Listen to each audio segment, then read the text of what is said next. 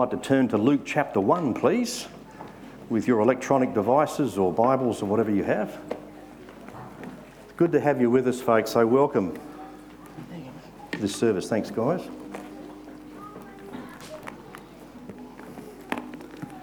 Let's continue to worship the Lord as we read His Word and listen to what He says to us. Luke chapter 1. I'm just going to read a few verses from few different spots from Luke chapter 1. Commencing at verse 5. In the time of Herod, king of Judea, there was a priest named Zechariah, who belonged to the priestly division of Abijah. His wife Elizabeth was also a descendant of Aaron. Both of them were righteous in the sight of God, observing all the Lord's commands and decrees blamelessly. They were childless because Elizabeth was not able to conceive, and they were both very old. Verse 23. When his time of service was completed, he returned home. After this, his wife Elizabeth became pregnant, and for 5 months remained in seclusion. "The Lord has done this for me," she said. "In these days he has shown his favour and taken away my disgrace among the people." And now verse 39 to 45. At that time, Mary got ready and hurried to a town in the hill country of Judea, where she entered Zechariah's home and greeted Elizabeth. When Elizabeth heard Mary's greeting, the baby leaped in her womb, and Elizabeth was filled with the Holy Spirit. In a loud voice she exclaimed, "Blessed are you among women, and blessed is the child you will bear. But why am I so favoured that the mother of my Lord should come to me? As soon as the sound of your greeting reached my ears, the baby in my womb leaped for joy. Blessed is she who has believed that the Lord would fulfil his promise to her." Did you know that Elizabeth was the first person to call Jesus Lord?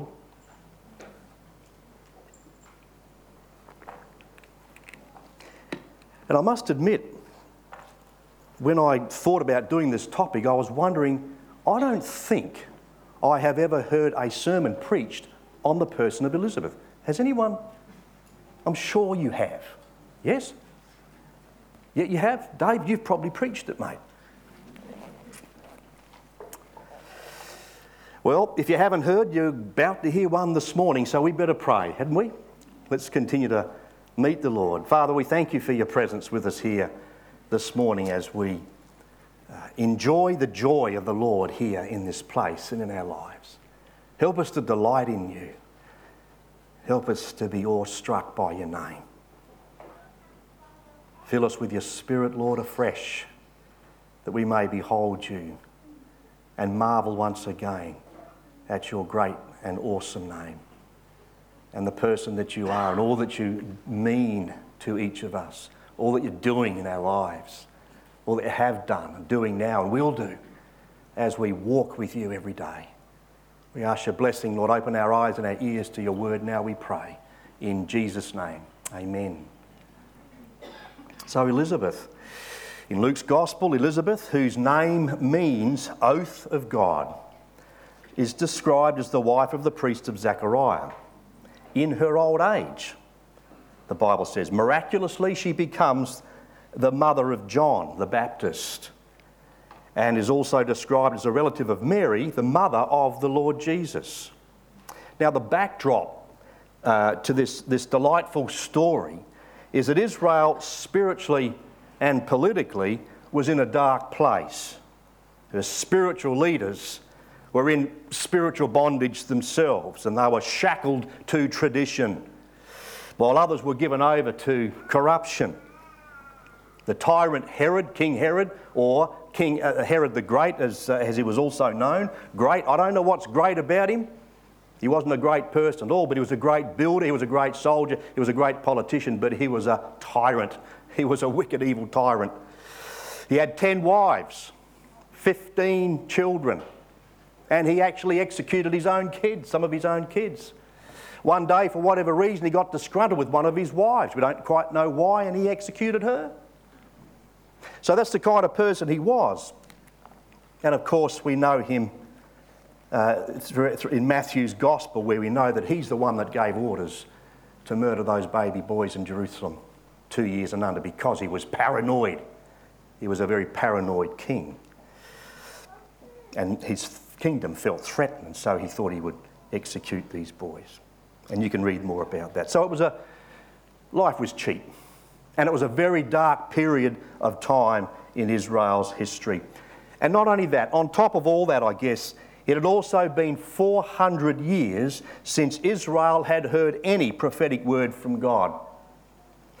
Not since the prophet Malachi had promised the coming of Elijah in Malachi 3 verse 1 and then chapters 4, 5 and 6. And we know that the Lord Jesus affirmed in Matthew 11 that John the Baptist was the fulfilment of that prophecy in Malachi. Remember that? He said to that gathered crowd one day, when John was imprisoned, and we know that when John was executed, but Jesus had said these words in Matthew 11. He said, this is the one whom it is written, referring to John the Baptist. He said, I will send my messenger ahead of you who will prepare your way before you. Verse 11, he says this, truly I tell you, among those born of women, there has not risen anyone greater than John the Baptist. And I've got to read on. Listen to these words. Yet whoever is least in the kingdom of heaven is greater than he. Glorious hope we have, all because of what Jesus has done for us. A dark period of time, yes, but I also like what Warren Wiersbe says in reference to this story in Luke chapter 1. He says, no matter how dark the day, God always has his devoted and obedient people. No matter how dark the day, God always has his devoted and obedient people. I don't know where you are spiritually or where you are today. Maybe you're in a bit of a dark place.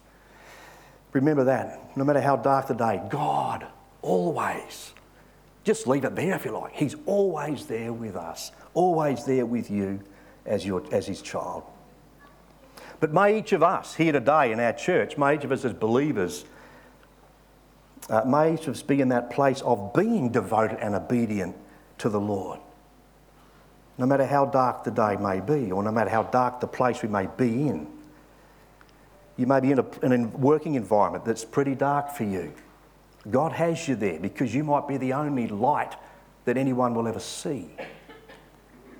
So important. So the scripture describes both Elizabeth and Zachariah as being descendant from the priestly line of Aaron. The couple lived in the hill country of a town in Judah, verse 39.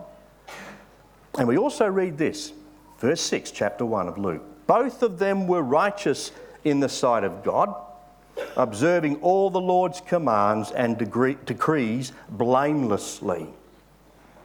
So one would expect, wouldn't we? One would expect that in the light of their godly character and their devotion, that the life of this couple, would have been and should have been without worry and woe, correct?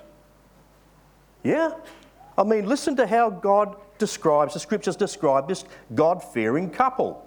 Both of them were righteous in the sight of God, observing all the Lord's commands and decrees blamelessly. Wouldn't we expect their life should be just blissful? Of course, the meaning of this verse is that they served the Lord faithfully, not sinlessly. All right? There was only one who was born and lived a sinless life. The Lord Jesus Christ alone, the one whose birth we celebrate and proclaim every Christmas, including even at our Christmas event night tonight. Hope you can come. Elizabeth and Zachariah, though they were devoted, though they were obedient, godly people, they still lived in an imperfect and sin-sodden fallen world. And they still suffered the same kinds of pain, the same kinds of trials and disappointments that you and I are subject to in our day. Listen again in verse 7, because I believe that God's word is highlighting for us this very thing. Let me read from verse 6 and verse 7 again of Luke 1. Both of them were righteous in the sight of God, observing all the Lord's commands and decrees blamelessly. But, verse 7, but they were childless, because Elizabeth was not able to conceive, and they were both very old. I read an article just recently, BBC Online. I want to read you a particular article. Can you ever truly come to terms with desperately wanting a child but never having one? It's thought that one in four women born in the 1970s will reach 45 without giving birth. For those born in the 1960s, that figure is already running at 1 in 5. The vast majority are childless through circumstance rather than choice. The article keeps going. Jessica, whose infertility is unexplained, chose to undergo 11 rounds of grueling IVF treatment, get this, at a cost of £70,000. She has only recently paid off the debt. Jessica says that along with the disappointment, she also felt ashamed about what was happening to her. I think shame is a massive factor, she says, in not being able to have a child, feeling so desperately that you want to be like everybody else, but somehow you're not, and feeling ashamed that you can't do what everybody else does. You're hiding the fact that your disappointment, you're hiding the fact that your disappointment, that your life hasn't worked out the way you hoped it would. End of quote. I don't know if Jessica knows the Lord, but what a burden she's carrying. Christian here this morning, you carry burdens like this, release it to the Lord in prayer. Doesn't mean He'll always give your answer, but He will give you His peace. What a burden this woman carried. Now she's describing the feelings that no doubt Elizabeth and Zachariah both experienced. And in fact, Elizabeth confirms these very feelings by what she says after she knows that she's fallen pregnant. And she says these very words in verse 25, "The Lord has done this for me," she said. "In these days He has shown His favour," and listen to this, "and taken away my disgrace among the people." So there's still people today who feel embarrassed and ashamed that what they would like to do, they can't do, having children in this particular context. You see, even back in those days, particularly back in those days, people believed that God would bless His faithful servants by giving them children. They believed that. So when that didn't happen and couples were faced with childlessness, it carried a social stigma and often meant an unstable future and the end of a family line. So Elizabeth and Zachariah's lives would have been particularly difficult. And not only that, but barrenness, being barren, was usually believed to be the fault of the woman and was grounds for the husband to legitimately divorce his wife. And just on that note, one commentator made this point. He said, Zachariah displayed righteousness by standing by his wife rather than leaving her in favour of someone who could give him an heir. I don't know about you, but I can't help but wonder what happened in those days if the problem wasn't the wife, but it was the husbands. What happened then? Well, reading from verses 8 to 25 in Luke chapter 1, we see the picture dramatically changes, particularly for Elizabeth. It really is a case of Sarah and Abraham all over. Rebecca and Isaac and Rachel and Jacob. But God But God, just as in times past, was continuing to do amazing things, even in those who were considered to be barren and beyond the years of childbearing. I love how one writer put this. He said, God was once again kindling a fire with 2 dry sticks. So who's feeling like a dry stick today? Well, you better watch out, because God might have a surprise for you. Don't do that, by the way. I'm not necessarily saying you feel your tummy right now, but you better watch out. Don't. Just let God be God. He might have a surprise for you, and He works in unexpected ways to possibly rekindle a fire once again for His glory. God does that. But have you noticed as we read the scriptures that God, when He chooses to use, and He does choose to use us human vessels that He has made, have you noticed that God doesn't seem to have a real problem with age? Have you noticed that in the scripture? Oh, I'm just too young to serve the Lord. Well, I'm too old, says someone else. One writer says, there's no ageism with God. No ageism with God. We need to remember as we look at this story that God chose a young teenage girl, probably about 14, called Mary. And He chose an older woman called Elizabeth, who both gave birth to His chosen ones at just the right time, one of whom was the Saviour of the world. And look again at the human vessels that God used to accomplish His will. Stand in awe and be amazed. God's not caught up with our limitations. He does amazing things. It's funny. God chooses people, and I guess if the choice was ours, we wouldn't have chosen a young girl called Mary. We wouldn't have chosen Elizabeth. I'm glad God chooses and leaves us out of the picture sometimes. I think maybe sometimes you and I tend to put a bit more emphasis on age than God does. It seems to me that this godly woman, Elizabeth, was still content to be who she was, to be where she was, and to be when she was. That's the picture I get as I read this through. This godly woman, content with who, with where and with when.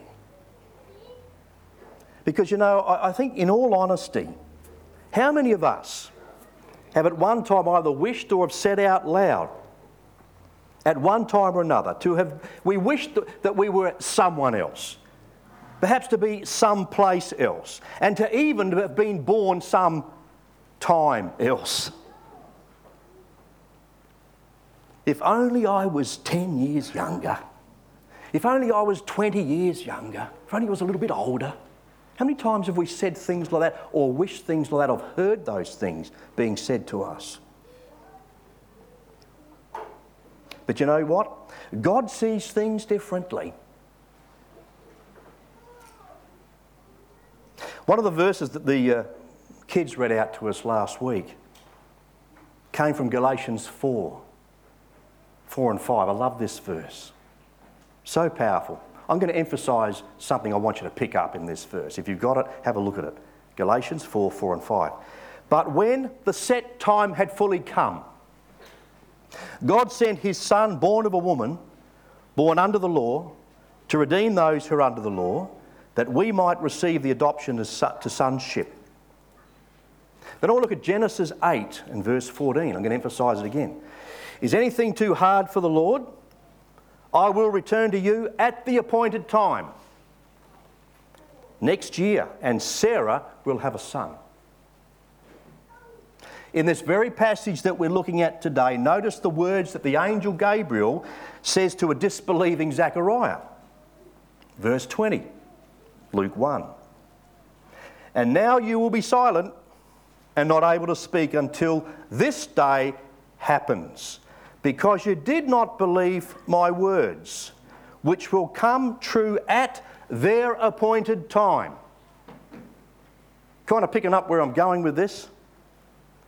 We can rest assured that our Father in heaven, our Father God, who is perfect in knowledge and sovereign over all creation and time and everything else in eternity, will perfect his will using the appointed person at the appointed place in his appointed time. And we need to hang on to that. I think perhaps I meant to emphasise that for a reason this morning. Perhaps there's been some struggling about all that. You know, but no doubt Elizabeth and Zachariah, they were human, and they still felt like their days were coming to a close. In particular, the weight of childless years upon them, pressing down on them. I'm sure they had moments when they were really down. But after the angel Gabriel had appeared to Zachariah, their lives would never be the same again. Not only would Elizabeth give birth to a son called John, but Gabriel spoke of 6 things that would characterise this baby's life. 6 things that would come from the life that God would bring forth from her very own womb. Let me read those things very quickly. Verse 14, Gabriel says these 6 things. He will be a joy and a delight to you. He will be a joy and a delight to you. Can you imagine, after so many long years of being childless, how this baby would be a joy and a delight to them, personally? But John the Baptist's ministry also brought joy to the Israelites who believed his message of repentance for the forgiveness of sins. Chapter 3, verse 3. And look, just on that note, I've got to tell you this morning, turning to Jesus Christ for the forgiveness of sin is the only true answer, is the only true way that you will experience true joy and true delight in your life. Only Jesus Christ can do that, and only you, by confessing your sin and repenting of your sin and asking Jesus to forgive you, he will fill you with his joy, he will fill you with his delight, and you won't find that anywhere else. That's the beauty of the Saviour that we have. He is powerful. He's forgiven sin, but you've got to confess it. You've got to come to the Lord and say, Lord, I've sinned against you. Father, forgive me. I ask Jesus to come into my life. He'll fill you with such joy and delight. If you're outside of Christ today, the joy and the delight you have is a counterfeit to what you'll really have when you turn your life over to Christ. I've got to keep going. I can't say this to all of these things. I just felt burdened to say that this morning. The second thing that Gabriel said, he said that he will be great in the sight of the Lord. John the Baptist, be great in the sight of the Lord. And we've already seen in Matthew chapter 11, verse 11, how Jesus described John. No one greater has been born of woman, he says. Number 3, he says, he is never to take wine or fermented drink. Fourthly, he will be filled with the Holy Spirit even from birth. Literally from his mother's womb. And we know that when Mary visited Elizabeth before John was born, the baby leapt in a womb, filled with the Spirit. God does stuff. Verse 16, fifthly, he will bring back many of the people of Israel to the Lord their God. This is what this guy's going to do. Number 6, he will go on before the Lord. John the Baptist was the Lord's forerunner, announcing his coming in the spirit and power of Elijah. This is who this baby was going to be. And God chose an elderly woman called Elizabeth. And through the prayers of her husband, verses 11, 13, he brought John into the world. And some of the other qualities that we see in Elizabeth are found in these following verses. Let me read them to you quickly. 39 to 45, once again. At that time, Mary got ready and hurried to a town in the hill country of Judea. I want you to try and observe some of the qualities that we see in this woman, Elizabeth, in these verses. When she entered Zachariah's home and greeted Elizabeth, when Elizabeth heard Mary's greeting, the baby leaped in her womb, and Elizabeth was filled with the Holy Spirit. In a loud voice, she exclaimed, in the power of the Holy Spirit, she exclaimed, "Blessed are you among women, and blessed is the child you will bear. But why am I so favoured that the mother of my Lord should come to me? As soon as the sound of your greeting reached my ears, the baby in my womb leaped for joy. Blessed is she who has believed that the Lord would fulfil his promise to her." You see, Elizabeth was there and she was available for God. She was there for him. She was available for him. She was in the right place. She was in the right time. And notice too, she was in the right attitude, in the right spirit. In that place with the Lord, where he gave her that revelation.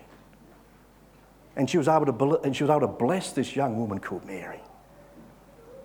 She was there for God, available to him. Are you this morning there for God? Are you available for him?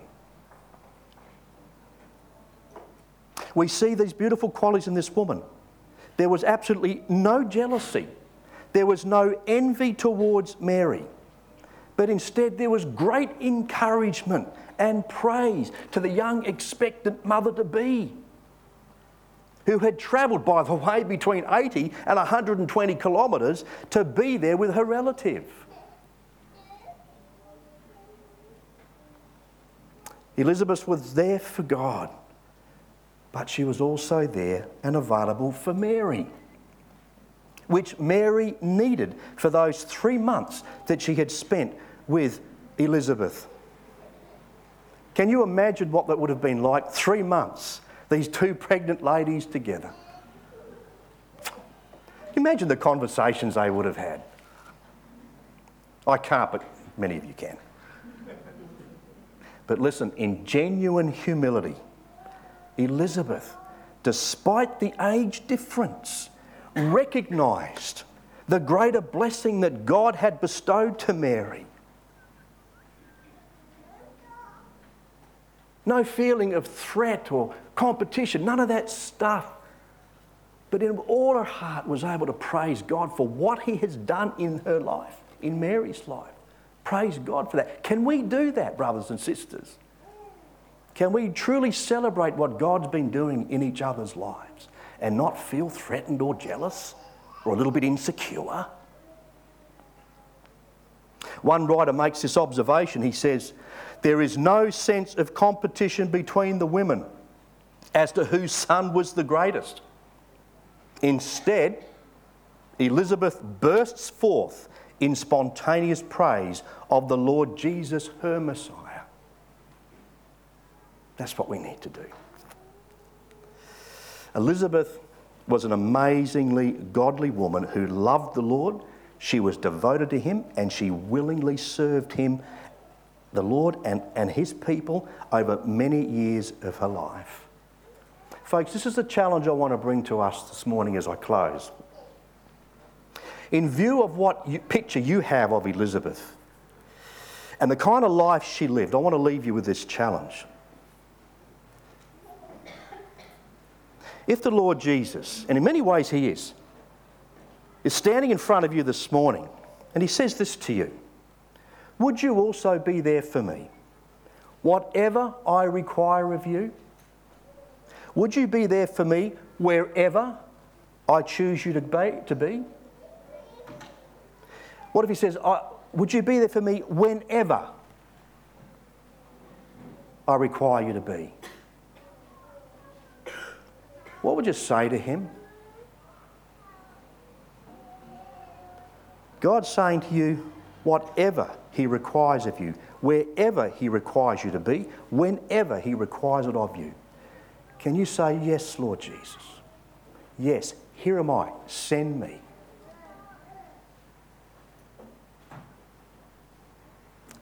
What if it is to be baptised?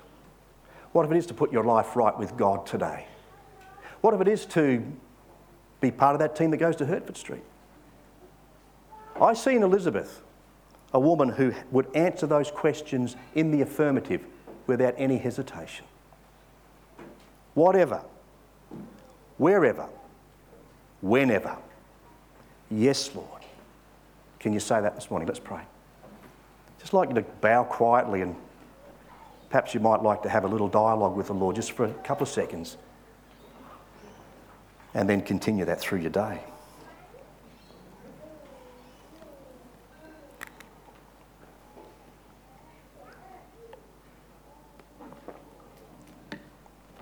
Father, we want to thank you this morning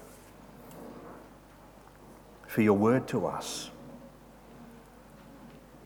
Thank you for the examples that we see in these godly servants of yours in the Scriptures, Elizabeth being just one of them.